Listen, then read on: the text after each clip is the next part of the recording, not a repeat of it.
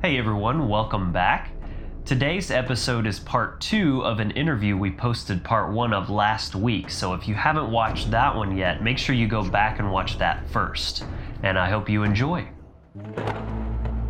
You're listening to the Wizard Factory audio podcast, streaming now from Spotify, iTunes, and other major platforms.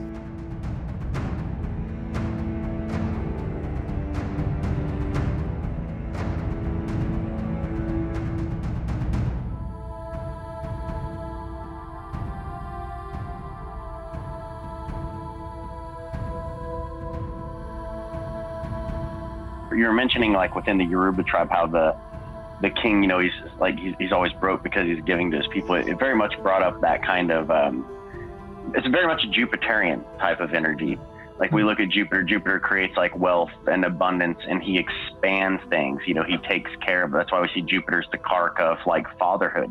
What does a father do? He's supposed to teach his child. He's supposed to give them what they need, like create abundance for his family, help expand those things and teach that wisdom. So you see that within the polytheistic cultures, that the people in positions of leadership of power, it's not like it is here in like a monotheistic culture where it's a dominating kind of hierarchical power. They're in that position to actually serve, to try to like help, to give back, to have that gabo. Very, very different than what we see in the monotheistic culture. And then the next little point that I want to bring up too is that even if we're looking at the sacrifice of Jesus, we can see very much so within the Bible even that he didn't want to do that.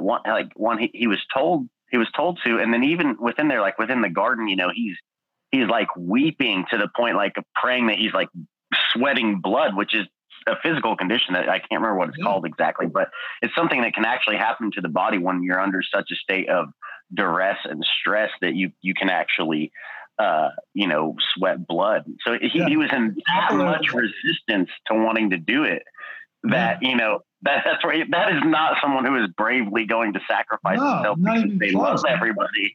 Yeah, it's cowardly on both ends. Yeah, and the interesting thing is that, again, if anybody's like me, I grew up thinking, Jesus is a brand new narrative. There's nothing like Jesus has ever come before, and here he is selflessly giving himself. And then, you look at it, and like you said, it is a real thing. The capillaries in the forehead burst, and imagine the intense thinking that's going on. That imagine the headache you must have.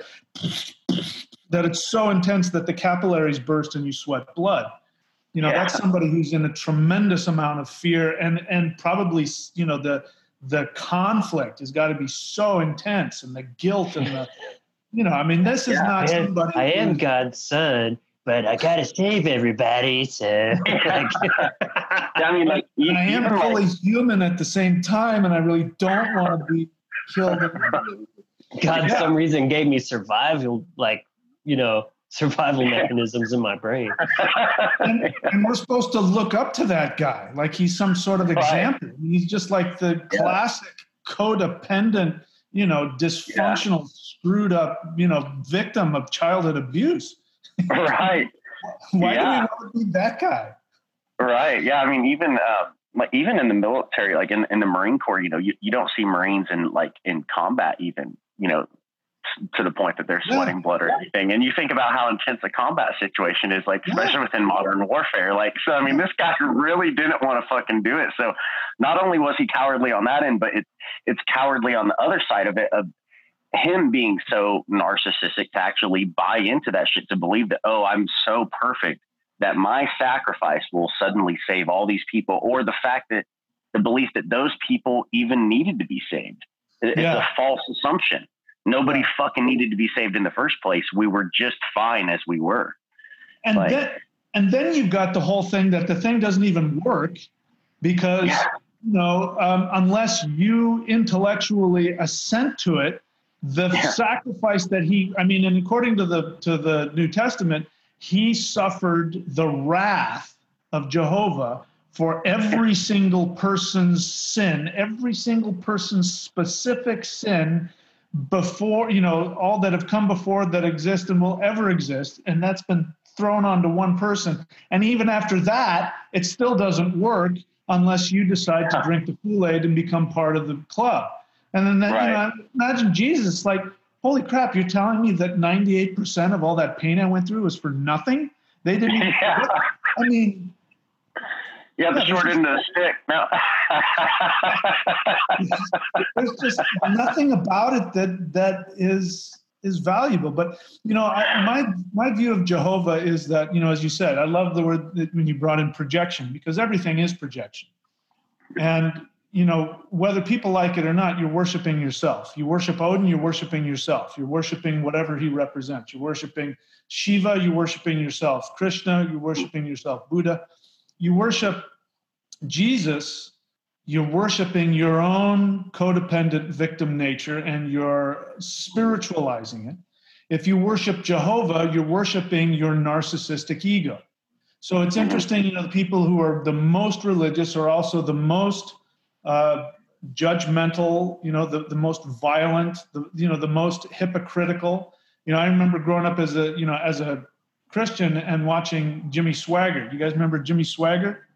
And he ended up having sex with the prostitute and he got caught with it. And then, he has the balls to sit there in front of the whole world and go, I have sinned against you. It's just, oh my God.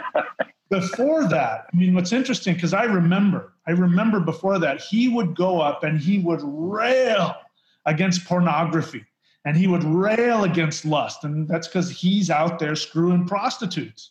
Yeah. And he would take the Quran and he would say, like, the Quran is, he would just tear and destroy any other religion. I'm not a fan of the Quran either, but it was just so hypocritical the way he would destroy everybody else's religion and then, turn around and it's okay because he confessed and he said, God, please forgive me. And he cried. And and there's nothing left to say. Yeah, Christianity very much has this kind of like what Logan and I we've referred to as like the magic pill like concept that you can just as easy as it is to be saved, it's easy to be forgiven. Right. You just say, forgive me, I'm sorry. Yeah, you just do this and all of a sudden your problems are gone away. Or, even within our society of, you have this depression, we'll take this pill and it's gone. It's this whole, like, it's the wanting the easy route out. And this is something that's coming up big for me is the difference in the polytheistic societies and their understanding of Saturnian type of lessons, natural law, versus the monotheistic society and how they're very much separated from those Saturnian lessons. Where like Saturn, there's a reason Saturn, he's the bringer of our karmas. He's that pressure. He's cosmic law. He's natural law. And, like in relationship astrology, we see Saturn, he's not masculine or feminine. He's considered neutral, like Mercury, because he just is. He's just that objective truth of what is, but it's also that pressure. And with monotheistic societies where they really try to not only separate themselves from nature, but by doing so, separate themselves from that pressure that actually teaches us about cosmic law, about natural law, and has these experiences of how we actually interact. It's that pressure of Saturn that forges us and makes us actually have to become something better. Whereas like they want that easy route out. They don't want to have to put that long, hard work of Saturn in there. They just want it given to them. They don't want to have to feel that pressure or feel that intensity or deal with the consequences of their own choices. Oh, I've sinned. Well, now I just get to have my easy get out of jail free card and I do this, I get dipped in some water and I'm fucking good to go. It's that, like that's not how karma works. I mean, you can try that with Saturn all you like, but you're going to have a bad fucking time, like, because he's not going to just let you up without getting a lesson. And that's, there's a strong disconnect between societies that are accepting and understand that there is this challenge, there is that pressure, but that's literally what helps us evolve. That's what helps us continue to grow. And without that, you become stagnant and weak and just a pathetic little sheep like most modern Christians are. They will bend down and lick whatever boot they're told to. We see that also reflected in Western medicine, where Western medicine is, it's getting better, but it's designed to cover up symptoms. which is the same idea. He'll just take this pain pill, or he'll just take this antidepressant, or he'll just take this, and all it does is it pushes the imbalance further into the tissues. It gives you a little break where you don't feel the effects immediately, but yeah, you end up dying, later of a heart disease or some other really nasty thing as a result of continually suppressing the symptoms. And like you said, Christianity doesn't work because if getting forgiveness then motivates you to then take correct action, great. But if it's just, get out of jail free card, then that illusion that and again, what a great way to control people, because then you can give them conflicting advice. You can give them superficial things to do that go against their own nature, and they'll just take it because, again, like if you question the Bible, they'll say, oh, you can't judge God according to man's standards because a God is so mysterious that we can't use. It even says you can't use your common sense to understand God. You're supposed to use it in your daily life with other people. Any other human being acts like Jehovah, we put them in the electric chair for being a psychopathic murderer. But God can do it, and we can't question him. It just we end up back in the same scenario. And like you said, that sets up an environment where you don't question, you don't analyze, and you don't take responsibility. Yep. Yeah, Christianity, it's a religion that you have to be a layman to, or not question or not think to really still buy into it. It's just not, when you start actually applying critical thinking. Yeah, it's just such a thing. And, another interesting thing to bring out is just the fact that, historically, there's no actual proof Jesus was even a real character.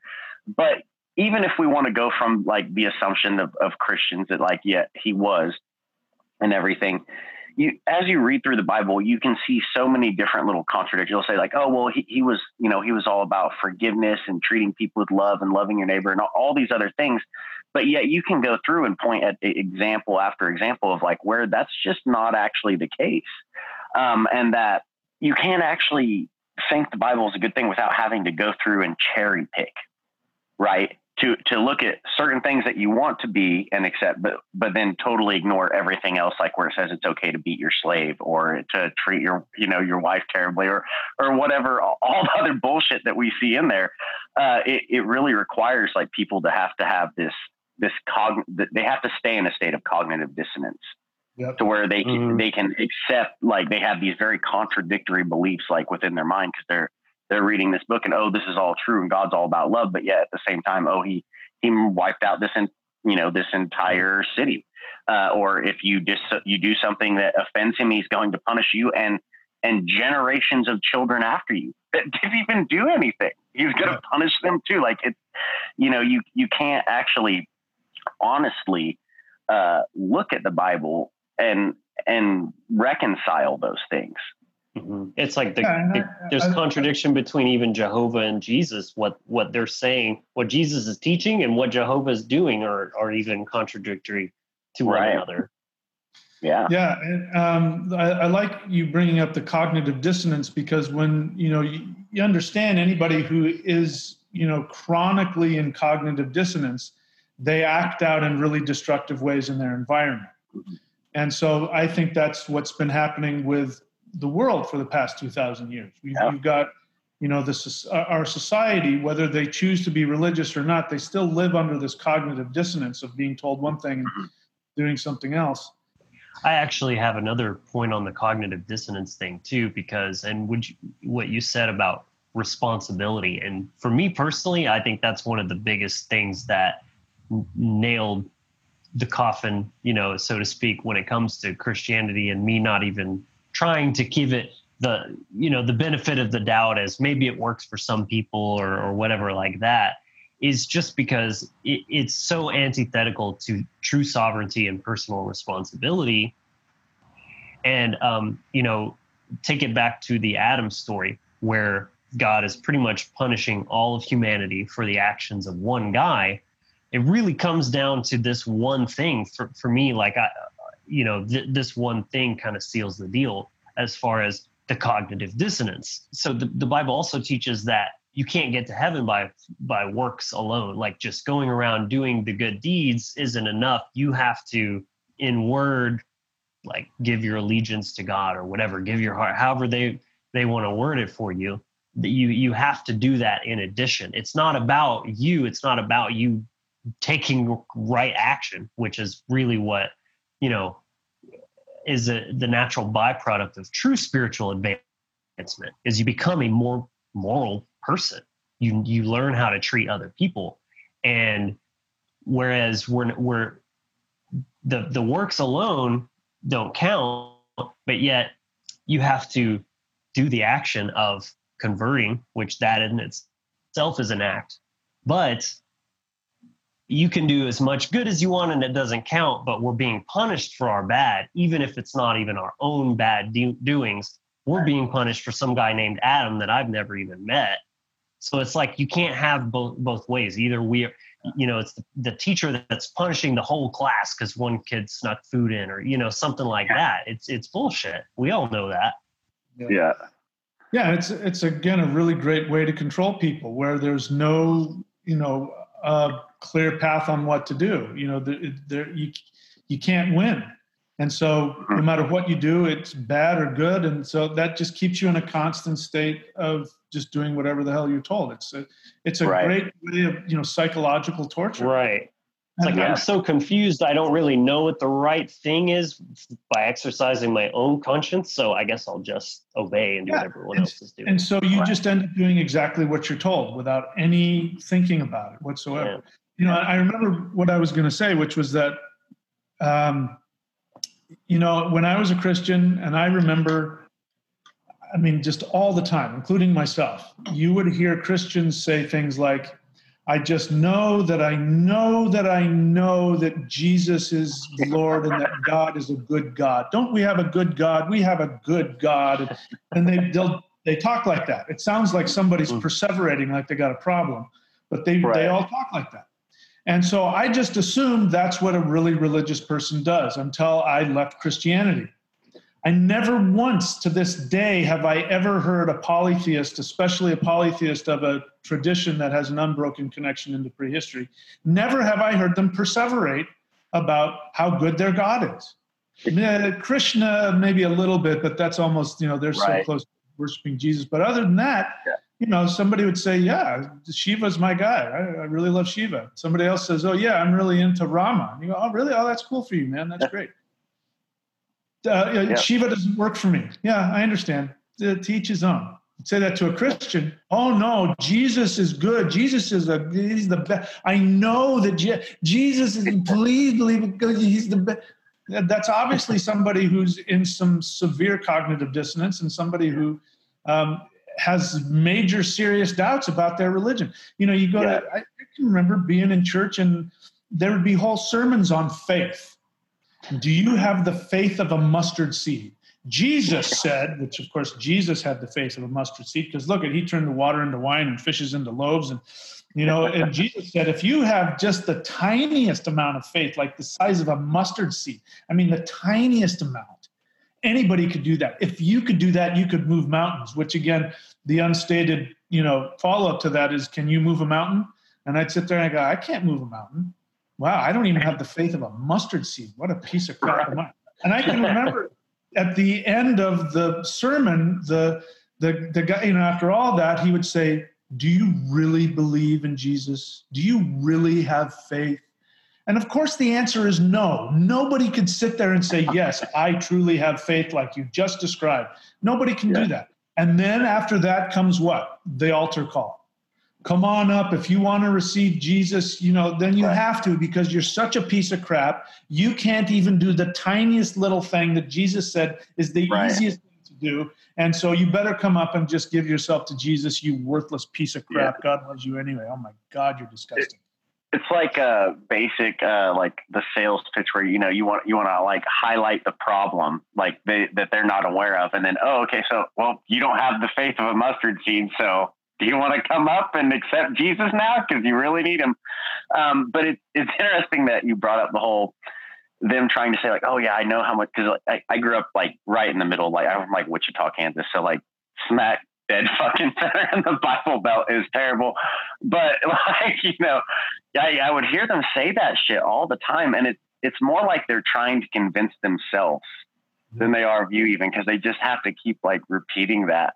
But I like that you brought up the point that it's a religion that it really is designed to control people, and it has been from the beginning. I know like within the kind of anarchist or natural law community that like Logan and I, our background kind of comes from, that there's a lot of people that have this idea that Jesus was an anarchist, or that it was a religion of freedom and rebels when it first started. And like, I got to tell you, if you think that, go read a fucking book.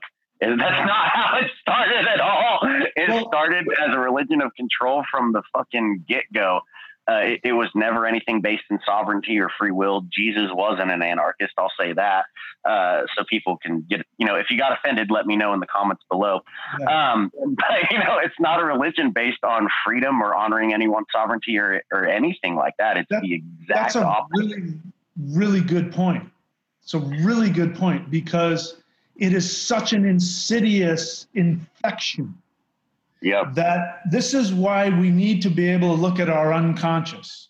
It's so important. This is why ritual, meditation, mantra, qigong, all that, whatever, pick your favorite one. It's really important, because if you do that in concert with the conscious intention to become a critical thinker, you do that so you can look at your own unconscious program. And what I hear in that, which I see everywhere, is that even people who consciously are seeking to break away from what they know is a toxic religion, a toxic mindset, they're still programmed by it, because they can't walk away from trying to find a way to make Jesus fit. Because on an unconscious level, they still believe if they reject Jesus, they're going to go to hell. And a good example is, you know, I had a friend of mine who we were friends, you know, in college, and then we didn't talk for, you know, the last time we talked, he started saying he was going to become a Christian, and I went, oh. And I don't know if I said anything, but it was like, I can't have anything more to do with that guy, because I just couldn't be around it, because I was still deprogramming. So 20 years later, we run into each other, and he says, hey, you know, I was a Christian, and he says, I'm deprogramming, and it was a total cult and all that. And so, you know, I'm there to, you know, like we're doing now, bag on how fucked up Christianity is. And the three, him and me and his girlfriend, were eating dinner, and he and I were going at it. And of course, she didn't know what the hell we were talking about.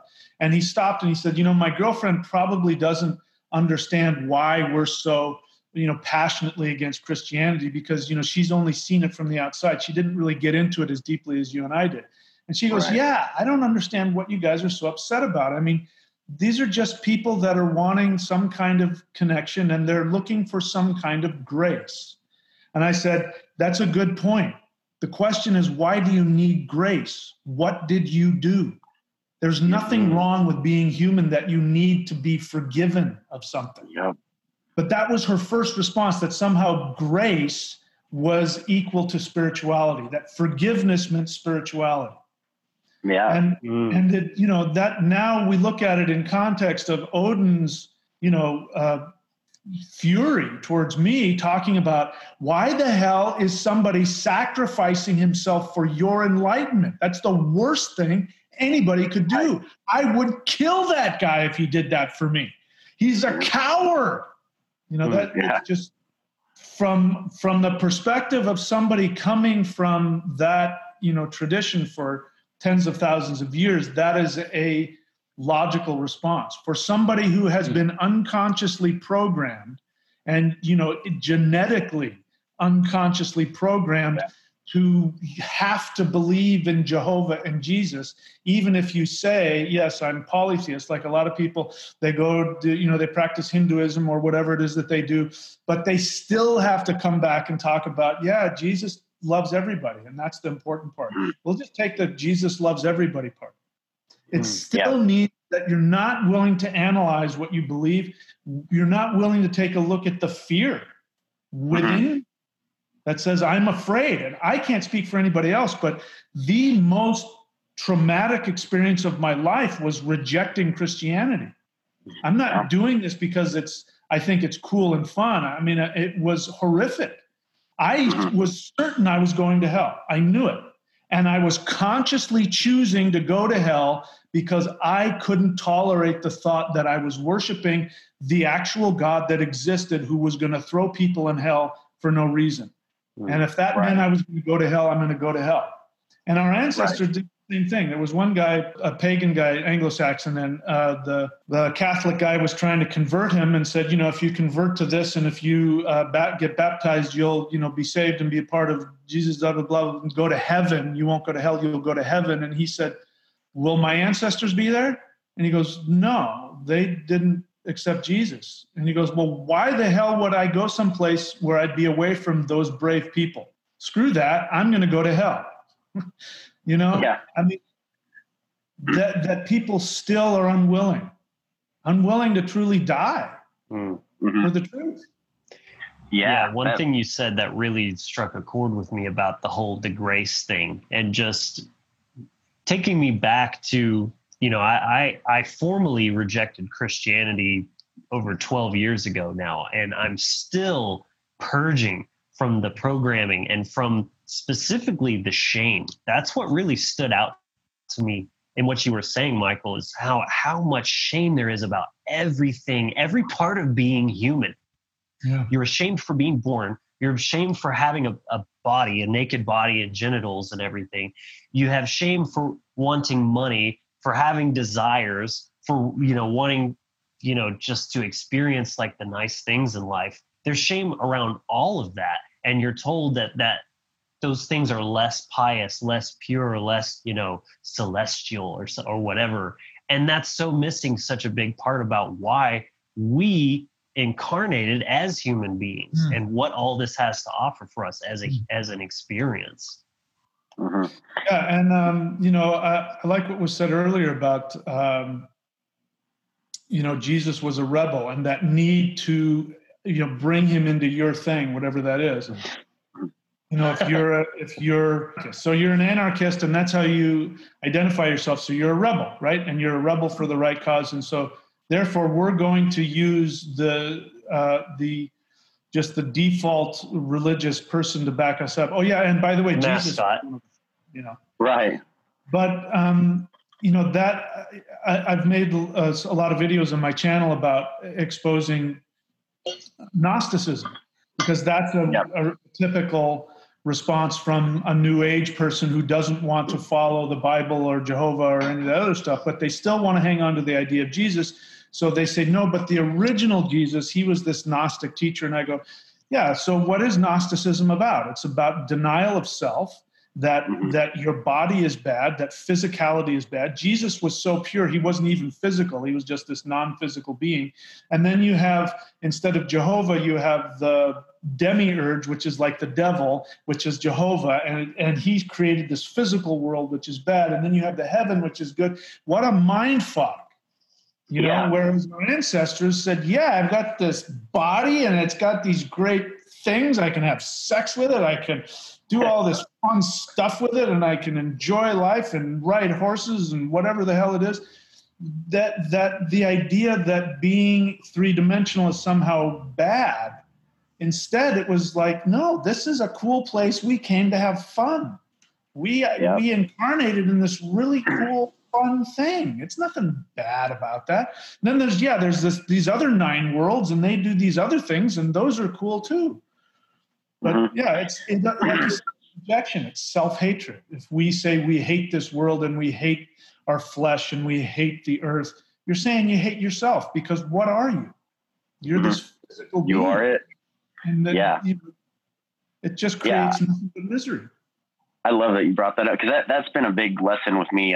Working Venus is my Ishta Devata, so I work with Freya a lot, and that was a huge lesson that I got from her, was just the devotion to just be.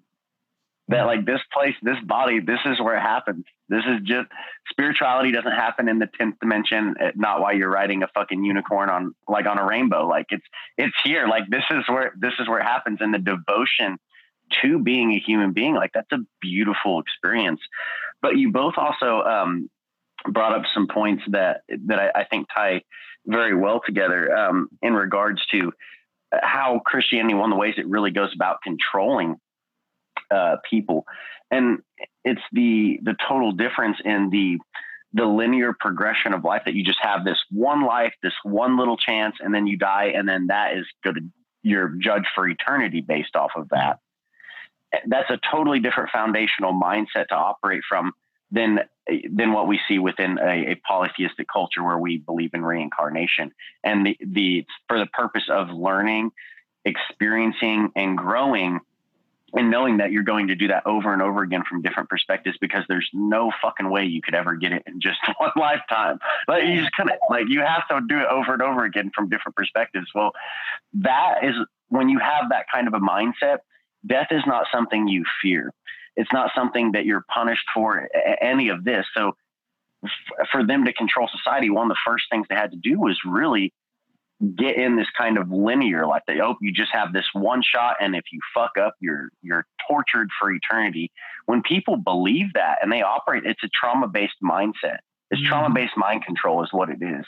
It ties back into the concept that Michael, I first came across the concept of the ghost door within the Bagua from you, but as Logan and I have applied it to the AISH Homer, we've done an episode called the unconscious feedback loop, where if we look at the 9 worlds and the different psychological aspects they represent of ourselves, we can see that unconscious realm in Helheim, that opens up that ghost door. But when you start doing that, it actually kind of creates a feedback loop where you're essentially just getting stuck in this loop, because the unconscious trauma leads into the belief systems. And then that's where those become solidified. That feeds into our ego. Because of our ego, we act on it. It gets into the subconscious. We continue to take actions. It goes into the unconscious. And it's just this feedback loop that cuts us off from actually being able to connect with other people, connect with our ancestors, and connect with the realm of the north, which is unmanifested potential. So we can't change anything. We just get stuck in the same trauma-based loop. And it all goes down to that unconscious programming, that trauma that has been put into our society over and over again. And then people are acting from this, and they're just stuck in this trauma loop that they can't get out of. And it keeps them stuck in dogma. I don't know if you realize this, but you just explained Kal Sarp Yoga. Have you heard of that?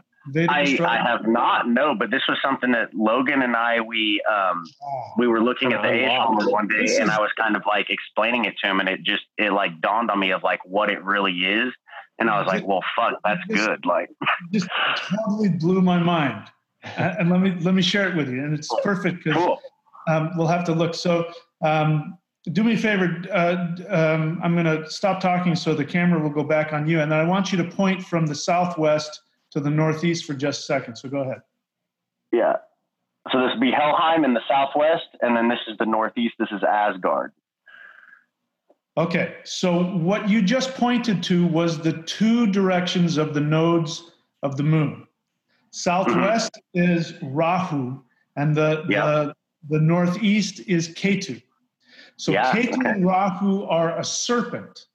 And so in somebody's chart, when all of the planets are on one side of Rahu and Ketu and there's no planets on the other side, then those planets are hemmed in. So it means that it's a really negative thing, or they get trapped in obsession or, self denial. And so as we know, these are the karmic nodes.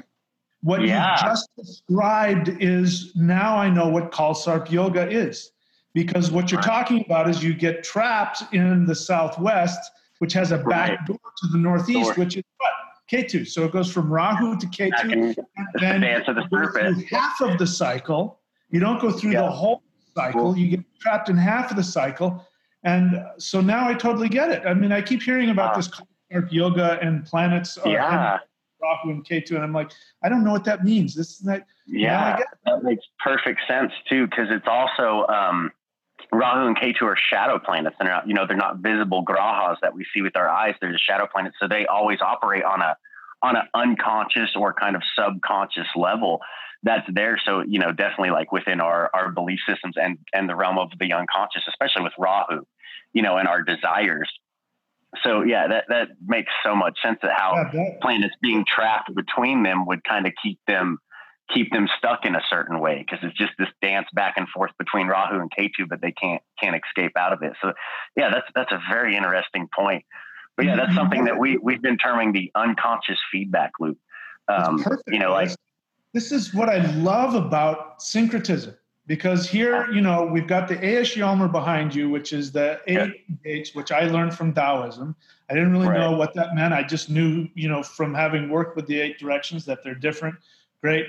Then I start getting into, runes and all of that, and the Esh Yalmer, and I go, hey, let's do this weird thing, and let's put the runes in the 8 doors, and oh, hey, that works really well. Works really well. Treating this like this is something that's real. And then you guys are taking that thing that I've, sort of Frankenstein together. And then you come up with this awareness of, look, you get this ghost door, which is a Taoist understanding, and you're using it with the 9 worlds, that is a Norse understanding. And now we bring in Vedic astrology, and we go, that's the missing piece that explains Kalsark Yoga. And now I think we have a deeper understanding of why Kalsark Yoga is a big deal, because normally you go, okay, so all the planets are on one side of Rahu and Ketu. Why is that a big deal? Well, it's because, like you're saying, is that the human soul never gets past a certain, limited experience. It goes from the ego to the unconscious, self-flagellation, back up into manifestation in the ego, and then the actions. And it never gets past to the West, which is awareness, which then goes to the Northwest, which is moksha, which goes back to then recreation. Right. And so that'll tell you what that person needs now. I mean, you guys just did something I love. I love that this happened, because this has been my whole goal of all this whole thing. I didn't create any of this. The stuff that I've come together, I didn't create it. I'm just picking up, these guys said this and that works. These guys said this. Let's see what happens. If this is a science and we put this together, this should fit. Oh, fits perfectly. And we'll take this. Nope, that doesn't fit. All right, let's put that out. And, it's not having an agenda of my thing or your thing. It's let's find the thing, whatever it is. Yeah. And if we look back, to bring all full circle, if we look back at the Hopi mythology that says that we were all one tribe at one point, and, whatever, our highest awareness said, let's go off into different directions and master the 4 elements. Then let's come back together and let's put this thing together, and then we can reach, our highest evolution, which is what the Hopi said, is that when the white man comes, because they knew he was coming. So when the white man comes to what we call the New World, if he's wearing a cross within a circle, which is our ancestors before Christianity would wear these Odin, the Eye of Odin, which is a cross within a circle. If they come over with a cross within a circle, they've remembered who they are and that we're brothers and we're going to come together and we're going to create heaven on earth. If he shows up and he's wearing a cross outside of a circle, then he's forgotten who he is, and you better run for the hills, because he's going to bring death and destruction. And it's interesting because the descendants of the Goths, who were, Germanic people who must have used that same symbol, the Spaniards were the first people who showed up, and they showed up wearing the, Catholic cross with no circle. And, now what you guys have just done today is you've taken this, I'm trying to do this thing. I'm not creating any of this. I'm just bringing things together that I see and trying to make it fit. And then you made this connection based on Taoist understanding of the Bagua and the 9 worlds of the Norse tree. And, it's like, this is what this is about. This is my dream. My dream is that we become these adventurers that are able to get our own personal shit out of the way and say, let's put this thing back together. And this is what the Hopis were saying, is that eventually when all of the tribes of the human race come back together and they bring whatever they've learned in their different, things over the past 100,000 years, that then, the human race will evolve to the next level. So you guys just made another contribution to that. Yeah, So we appreciate that. Bringing that to my attention. That's really amazing. Yeah, I'm glad you appreciate it. No, because it's definitely like a concept, like without your work that you've put out there on the Ghost Store and things, like it was me learning about that kind of, and as well as you teach 9 worlds, that then kind of let me put those pieces together. And that's like you're saying within the Hopi myth, it's about us all kind of going out on our own paths, our own journey, and coming together to share what we've learned. And it's a beautiful process to see. And this is something that Logan and I kind of, we refer to this concept of like modern paganism, in the sense of like, you see a lot of people who are just getting into paganism, or, especially like within the Asatru community and things like that, that they'll kind of still bring a lot of these monotheistic filters, and they're like, oh no, the Eddas say this, so it has to be this way. And they're kind of stuck in the way things were in the past. It's fundamentalist. We operate more from the perspective of like, it's great to learn the unbroken traditions that go all the way back. Those are wonderful to learn to, but you don't have to stay stuck there. Like it's about evolving. Like it's taking like our ancestors didn't have access to the technology that we have today. And if they did, they would have been using it, because especially the Germanic people were very practical people. Yeah. Like if it works, you incorporate it into your life and you start using it because it improves your life. Well, we have very unique opportunities where we can connect with people and from other traditions and other cultures in an instant. Like on the other side of the world, we don't have to get in a long ship and travel all the way there. We have so many wonderful. So it's about tapping into that beauty and that wisdom of the past, as well as developing new understandings to continue to take that forward. So that, I really love being able to take different concepts and unite them in a way that works in a new understanding. Yeah. And, we're all, there's no static. We can take a snapshot and we can look at evolution in a snapshot, and which is what we do when we look at religion, which is wonderful. I do it. I love doing it. You guys know, I love the past. But if we're realistic about it, there's no such thing as a snapshot. Everything is an evolution of something else, and everything is a result of a mixture of things going forward. Mm-hmm. And to not understand that is, people have to come at it from whatever they have to come at it as. And I'm with you. You've heard me go on about the limitations of, neo anything.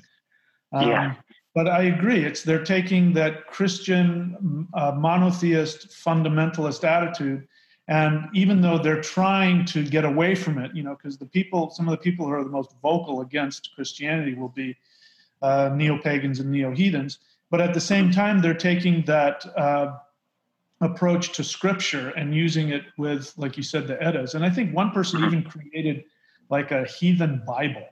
Like they tried to put together the myths in an order, the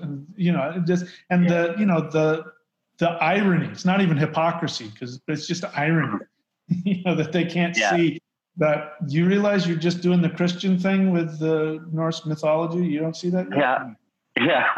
Which is what the Christians took with like all our mythologies anyway, and then they kind of put it all together in an amalgamation of something they could actually use to get people to convert. But no, it's that whole, like what we were talking about earlier, where like with Gnosticism or people like, like within the freedom or the anarchist community, they really kind of want to keep putting Christianity keep putting Jesus on this pedestal. And it's like I said, it goes to that trauma-based like mind control of like where they want to deny, like their soul, their intellect sees that it doesn't make sense and they want to reject that. But there's still that trauma-based mind control, that epigenetic memory, because it's been forced by the sword for thousands of years of like, oh, you can't commit blasphemy. Like you can't say anything bad about Jesus. And so they try to keep it's like they try to keep one foot in each pond. Right. Yeah, and they can't decide which one to actually get in. Right. And so, I liken it to Satan worship. Now, if anybody knows anything about Satanists, real Satanists are not people who sacrifice babies and worship demons and kill. That's not what a Satanist does. A Satanist is somebody who uses the idea of the anti-God to go against this, as they see. They obviously see that Jehovah is a bad guy and he's, hypocritical and evil and all that. But the thing is that you can't have a devil without a God. You can't have a devil without a Jehovah. So it's a reaction. You're still unconsciously worshiping Jehovah like kids do. They rebel against their parents. And lots of times they're trying to get negative attention. What they really want is they want mommy and daddy to love them, and they do that by rebelling. Anybody, I don't have kids, you have kids, you probably know it better than I do, but that's trying to get negative attention. Yeah. So it's so like you're saying, they're trying to get Jesus, and they're going to say, no, Jesus is ours. On an unconscious level, they still, like you said, they're coming from a trauma-based thing. They're afraid of mommy and daddy rejecting them. But the way we're going to do that is we're going to paint our face black, and we're going to stand up, and we're going to rebel, and I hate you, mommy, and all that. And it's still part of the same cycle. You haven't left. Right. It's like yoga. You're bouncing back and forth between the southeast and the north. Right. The northeast and the southwest. Yeah, I like that you brought up Satanism as an example, because I think really the best way to summarize like Satanism is not even so much that they don't actually worship the idea of Satan as a deity or anything. That's more they just will do to kind of trigger Christians out. But it's ritualized atheism. But we can very much see, and Logan and I have spoke about this on the show, how atheism really is kind of a trauma-based knee-jerk reaction of going to the other polarity as a rejection, out of a rejection of monotheism, of, God and religion means this thing, so now I'm not going to believe in any of it, rather than even looking at the other options like paganism and polytheism and other things like that. Because it still shows that in their mind there's only two choices, which is monotheism. There's either God or there's nothing. If there is a God, there's the one God that we worship. And if that God isn't it, then there's nothing. And so they've been programmed, even if they're not in a religious home, just by being in a Western society, you're programmed as a monotheist, whether you realize it or not. Mm-hmm. And so they've come to the logical conclusion, maybe because their parents were Christians and were abusive. That obviously would explain a lot, but even if not, you look at it and you go, this is ridiculous. This Christian-based society is so destructive. I'm going to reject that. The assumption is that the only choice is there's no God, which really means that you still believe in God. You just don't like him. Yeah. And we didn't see that before monotheism came into existence. You didn't see atheists. You saw people who had different belief systems. You had people who said they're panentheists. I don't know what it is, but it's in everything. Or no, it's this elephant-headed guy. And, they had different beliefs. And then you could believe one thing and this other guy could believe another thing. And you could have a common phrase would be, that's his God. And that's okay. He has his God. It's okay for somebody to say, I don't really believe in one God. I think that there's this Brahman, which is in everything. Mm-hmm. You know what I mean? And it was okay. You had all kinds of choices. You could pick whatever you want, but there was this understanding that there was something there. And that seemed kind of universally understood. It's only in modern times where first you have monotheism, which desacralizes everything. Mm-hmm. Which again is Gnosticism as well. It desacralizes the sacred, which is Mother Earth, which is every plant, every rock, every tree, every molecule is filled with sacred energy. And Christianity destroyed that because if you worship the rocks and the trees, you weren't going to church worshiping the God that's going to control you, like we explained, and get you to do everything that we're telling you to do. So we have to demonize anything that isn't this intellectual idea of God. Therefore, we can control you. That's new. That's brand new. That's only been introduced into the world over, since the idea that Jehovah came into existence. It's 300 BC or whatever it was. Until that time, nobody thought like that. This is a brand new way of thinking, but it's now so ingrained that people can't even let go of their belief in this really fucked up idea of spirituality in exchange for another one, because they still can't walk away from the feeling of there has to be one God. I'm just going to rebel against him and just not believe in him. I'm going to punish him. You know, atheism is a way of punishing this evil God. I'm not going to believe in Santa Claus, therefore he'll go away. Right? Right. So I like that you brought up that separation from nature and how like the church they very much attack that. You know, a lot of people may not know this, but within the Germanic culture, there was something known as going to sit out or sitting out, where you would go sit in the woods, you would connect with nature, you would be, you know, just observing, worshiping nature, right? Well, that was actually made illegal. There was a law passed against it. I believe it was in the 1500s, if I'm correct. I could be wrong on that, but sometime within the medieval ages, there was a law passed against it too, and it was such a sin that to confess to that, you couldn't even go to a regular priest. You had to go to a bishop. Wow. In order to get, they very much they literally made it a law that you're not allowed to go out and connect with nature by yourself like that, to go out and sit and meditate. I'll have to look up exactly what that was and what year has passed. But yeah, that was something when I came across it, I was like, man, that just really goes to show you how much they just very directly attack that connection with nature. It's a very disgusting thing. And then think about how popular it is and intense the desire is for Caucasian Americans and people, I guess Caucasians, Western people all over the world, who are from this tradition. I mean, ethnically from that tradition, they want to be learn how to do Native American spirit quest. Mm-hmm. And their feeling is, I'm doing this other thing from this other culture. And, I went to sweat lodges and all of that. That's that same idea. But that's because this is in our DNA. It's only been out of our DNA, according to you, for 500 years. Yeah. It's only been the last 500 years that it's been outlawed, that people can't go into nature and have a spirit quest. They can't sit out. That's really amazing. Yeah. I didn't realize that. Yeah, it really is. And it just goes to show you how strong the animist or Thomas Sheridan said this once, that he gave a lecture called "Everybody's a Pagan," and I think it's one of his best lectures he's ever given. But when you really come down and you think about it, like every human being, like we can all look out at nature and see the beauty in it. Like we can all observe something and like get a lesson from it. And that's all animism and paganism is. It's just being connected with the world around us. We're all a pagan at heart. It's all the programming and the trauma-based mind control that has gotten in the way of us being able to have that connection.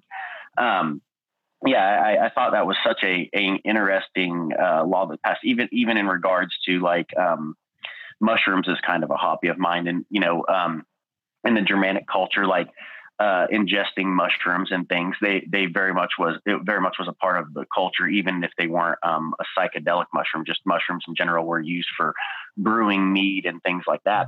And in some of the alcohol laws that were passed as a way of trying to control the pagans, they outlawed the use of mushrooms to brew certain alcohols.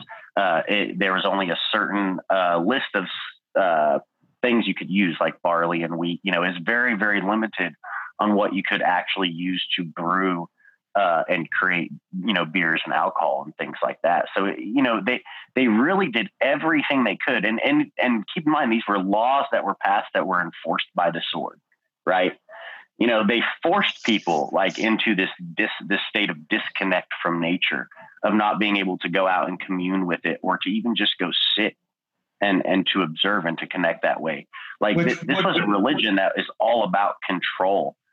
Yeah. So that would have been, I would imagine, part of the ceremony if you're working with mushrooms, especially if they're, if they've got some entheogenic properties to them, you would go do that out in nature. And so so obviously the fear is that if you have an entheogenic trip out in nature, you're going to connect with some being other than Jesus or Jehovah, which is, against Might discover yourself. They don't want that. Like, yep. Yeah. It really is amazing the links they've went through to cut us off from that. You know, a great book that, especially if you're wanting to get into the early history of Christianity and kind of get rid of this totally fairy tale idea that Christianity was anything that was ever worth a shit.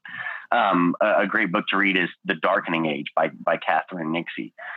She does an excellent job going into that book of the early history of Christianity, how they, you know, like they destroyed the Library of Alexandria, for example. Like all that knowledge in the Library of Alexandria that was gathered by pagans. Like that was a pagan place where people of all different beliefs, different backgrounds, different interests could go there to study. It was, and people don't know this, it was Christianity that destroyed that library, you know. And like, if you've ever seen the movie Agora, that tells the story of the Greek philosopher Hypatia, you know, an astronomer, brilliant female mind, you know, who with her work of astrology and understanding of how the movement of the planets and things, she was very focused on that kind of area. They ended up taking her, even though she hadn't done anything, because she was a woman that men looked up to, and she gave advice in the Christian worldview. That was a sinful thing, as a blasphemous thing. And they took this woman, like took her into the temple, flayed her alive with broken pieces of pottery, dismembered her body, threw her torso on the altar, and then took the rest of her body and spread it around the city. Like this is Christianity. Yeah. This is how it was brought in. It wasn't done through trying to help people. It was done through burning temples, through burning books, through literally killing and beheading people to get people to convert. It was never a religion of peace and love as it's been presented. Like, that's the gaslighted version. And people who are still believing that, it's because you have Stockholm syndrome. If you're like, the Western people are very much in a state of Stockholm syndrome because of monotheism. Absolutely. And I think it even goes, as I've said, I think it goes even before. I think Christianity was an afterthought, a much better, it's like the best afterthought. But, I think that slavery, even that is a result of specifically the Germanic people. You don't see it as much in those that the Germanic people conquered. You don't see it in the Celtic world as much, but the people who are of Germanic descent are the people who are most likely to want to associate with something other than their own background, to the point where we don't even know. I mean, I never grew up knowing, what my background was. You go to school, and the first thing you learn about is Western civilization, which is you're basically told that you're a Sumerian. And then from a Sumerian, you became a Greek, and from a Greek, you became a Roman. And then when the Romans became Christians, then all of a sudden we magically popped up somewhere in Northwestern Europe. Of course, nobody says it like that, but that's definitely what you walk away with. So much so that the intelligentsia that I'm watching on YouTube who are talking about history are talking about their ancestors in the third person under this general banner of the barbarians, and the way the barbarians thought and what the barbarians did. And this guy's clearly an Anglo-Saxon, and he doesn't have the ability to go, yeah, my ancestors, when they were here, there's something else. There's something other than us, which I think was, that's why I think Christianity was adopted, was legally adopted, because it was the perfect, this Gnostic, I hate myself and I'm this victim, and I can be saved through this. Let's turn that into something even more powerful and use it as a way to not only control our people, but now we have this really great tool to go in and conquer other people. And we have the Roman, what the Romans used to do is they said, we're the light of civilization. So they started that whole thing of, we're conquering the barbarians with the light of civilization. But now we've got the light of God, and God's going to come in and save your soul. And if you don't want to accept God, you're going to go to hell anyway. We'll just chop your head off. And like you said, I was, and you think about it, this is gaslighting, where you think about, you have this belief that Christianity was this thing that people chose to do and it peacefully happened. Nobody tells you that, but you walk away with this belief. Mm-hmm. And that's where the gaslighting really is, that we have this version of history. Nobody ever really told it to us. Did anybody ever really tell me that? No, but how did I come up with that idea? This is the power of this kind of gaslighting. This is why it's all in the unconscious. It's so important to be true.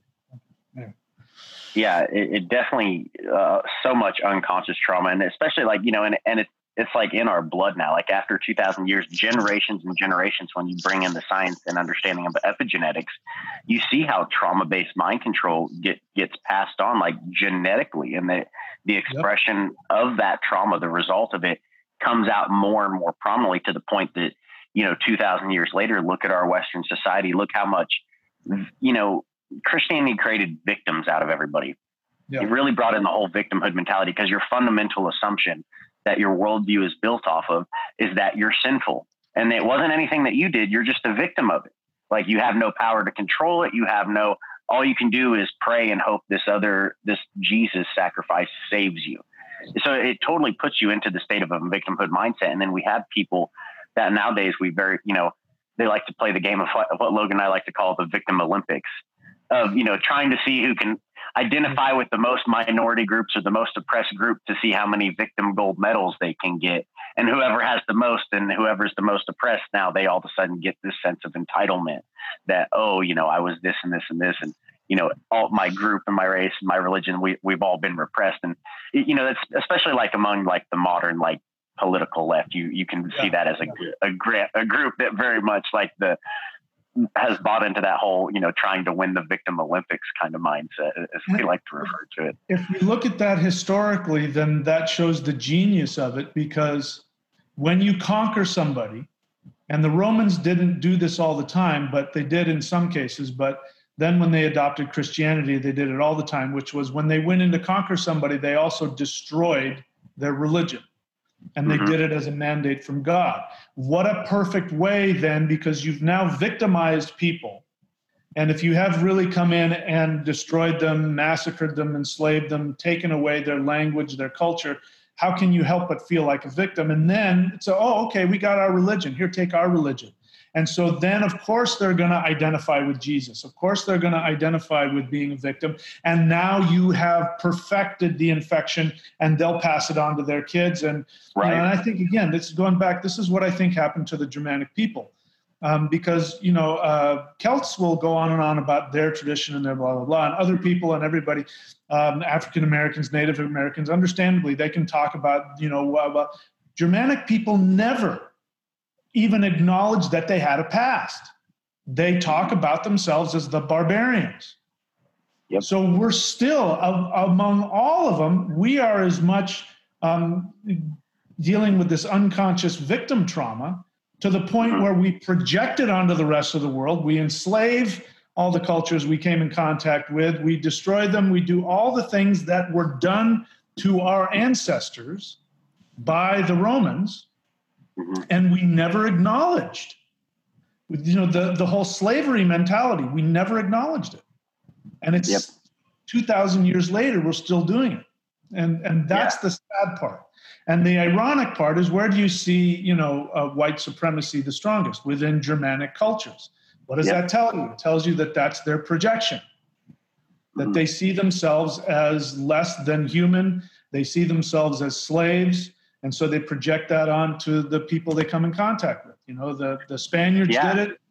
The Anglo-Saxons did it. Obviously in Germany, the Nazis did it. And these are the people who were suffering, who were on the front edge of the Roman conquering empire.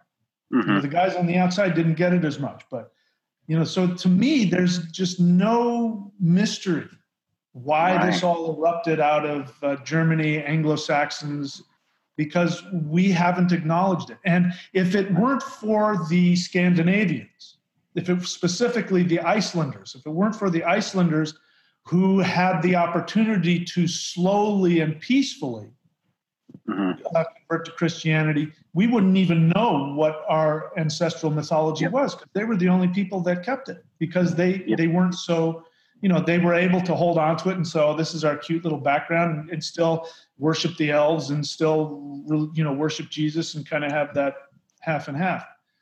And if it weren't for them, we wouldn't even know. We wouldn't know who we were. Yeah.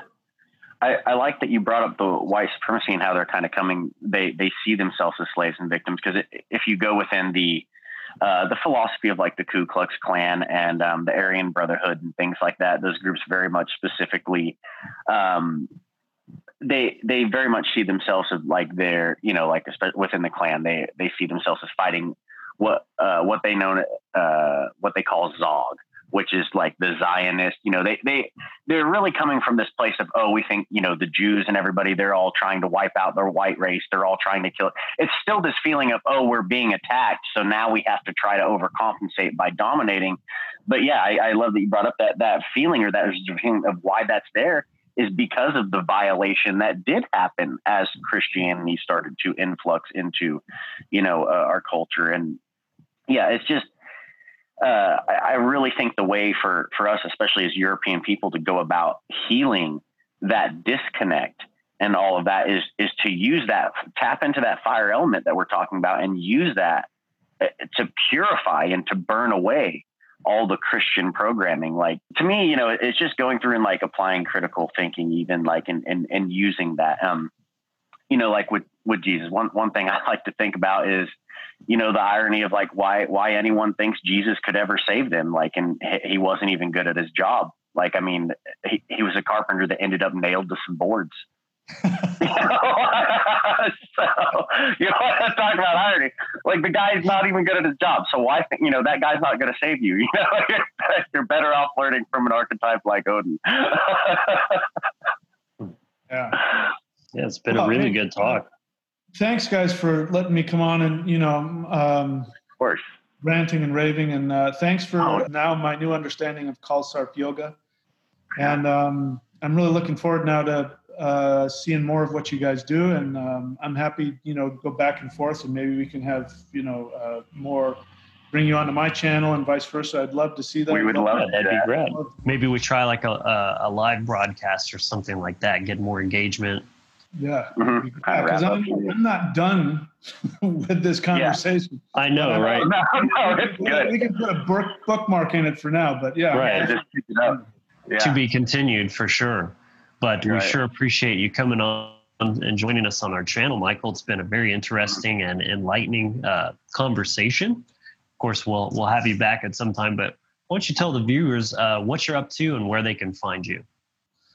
So you can find me at thunderwizard.com. That is my subscription site where you can go if you want to become an apprentice, work with me personally. You can also go to the free YouTube channel, thunderwizard.com, thunderwizard, DOTCOM. And, there's options there as well. And you start there. And if anything hits your fancy, you'll have options to connect with me more. Yep. And we'll put the links to Michael's channel below. And for those of you who have not read the book or would like to read the book, Odin Says Jesus Was a Coward. Very, very affordable, very good book. As well as all your other books, Michael, I think, some of your best work is in your books. Even they're all wonderful, but this is one that if you're a fan of the channel, read this book because, if you're resonating with us, this is something that you'll get a lot out of. Again, Michael, being one of my gurus, thank you very much for joining us. This is a wonderful conversation. I've learned so much from you and everybody else. Thank you for joining us. If you have not yet, be sure to go to thewizardfactory.com and check out our free initiation package. We have in there a toolbox video series that teaches you how to cast the Circle of the Magi, work with the runes, as well as some other meditative practices. And it also gives you free access to our Facebook Inner Sanctum group, where if you're wanting more personal interaction with us to ask us questions, things like that, that group is where that kind of more close-knit tribe interaction goes on. Let us know what you thought of the episode, your opinions and anything that we brought up that really resonated with you. Let us know what that is in the comment, and what your thoughts are on things. And until next week, be empowered, be inspired, and be encouraged. Thank you for listening to the Wizard Factory podcast. We hope you'll join us again next week as we continue to explore deeper understanding of the universe and ourselves.